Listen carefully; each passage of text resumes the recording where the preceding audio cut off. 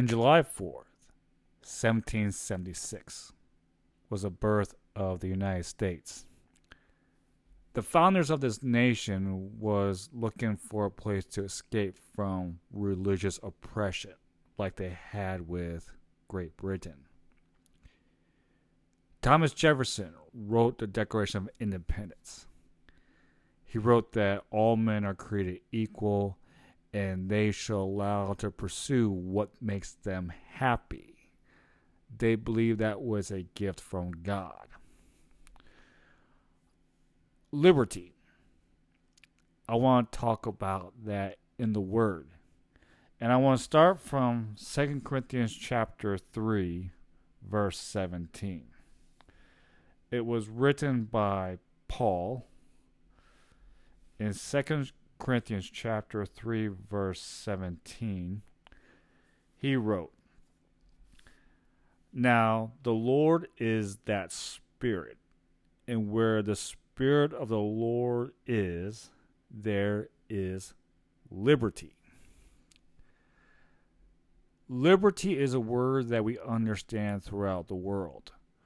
We understand that having freedom to be able to do what you want to do, as long as it does not involve stealing, hurting, or murdering others just for sake for murdering. When it comes to Christianity, we have free will. That is a gift that God has given us. You see, long before God started to create this world, He knew what He wanted. He wanted to have a relationship with us. Now, He did not want that because He was lonely or needy. God created us out of the expression of His love. God is love. And at the same time, God is liberty. He gave love and free will to us. He gave those things that even though He knew that we would He gave us those things even though He knew that we would choose sin and death over righteousness and life. He knew that. And yet He gave us love and liberty, even though He knew that we would choose sin and death. In order for God to get what He wanted, and that was a genuine relationship, He had to give us free will. Not that He had to, but He wanted to give us free will. With that free will, we have the freedom to choose to obey Him or disobey Him.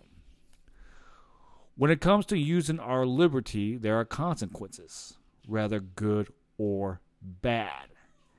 If I decided to not follow God, then the consequence will be His judgment. That will have me end up in the lake of fire forever. I will be burning in the lake of fire forever if I decide not to follow God. If I decide to follow God, then He will give me eternal life. Those are examples of consequences that come from liberty. Now, continuing down the long lines of liberty, I want us to see that with that, we can have real truth. And that is what actually sets us free. Even though the United States has been a republic for around 400 or more years, there's a constant battle with our physical freedoms. We see that today throughout the internet. How easily it is to take away a republic's freedom. It's very easy, and it doesn't always have to come from on outside. It usually comes from within. You know, a long time ago, the Korean Peninsula was considered a predominant Christian nation until communism overtook North Korea. North Korea has been oppressed for a long time. They are an example of a totalitarian dictatorship. Even there, it's fair to say they may have underground churches. We know that in China, they also have underground churches. Those are example of the Spirit of the Lord. They have true liberty that can never be taken away. You know, when Jesus left this world 2,000 years ago, he promised his apostles that he would not leave them as orphans. He promised them the Holy Spirit. In the Gospel of John, the Holy Spirit is called the Comforter.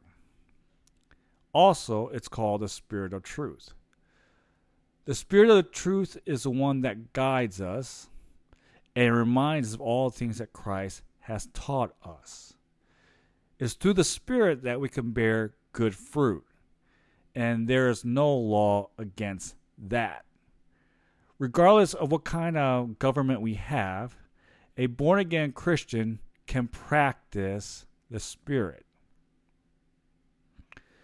And I want to close with this. In John chapter 8, verse 32, actually I'll begin at verse 31. John chapter 8, verse 31 and 32. It says, Then said Jesus to those Jews which believed on him, If ye continue in my word, then are ye my disciples. To be a disciple of Christ, we must be born again. We must be born of the Spirit. Only by the Spirit can we confess that Jesus is Lord. If a person does not confess Jesus as Lord, then let him be accursed. He is not born of the Spirit. And Jesus says about being his disciples, And ye shall know the truth, and the truth shall make you free. The truth helps us to be free by avoiding the vices of this world that has pressed so many people for such a long time. Therefore, the only way we can have true liberty is with the Spirit of the Lord. We must be born again. Amen.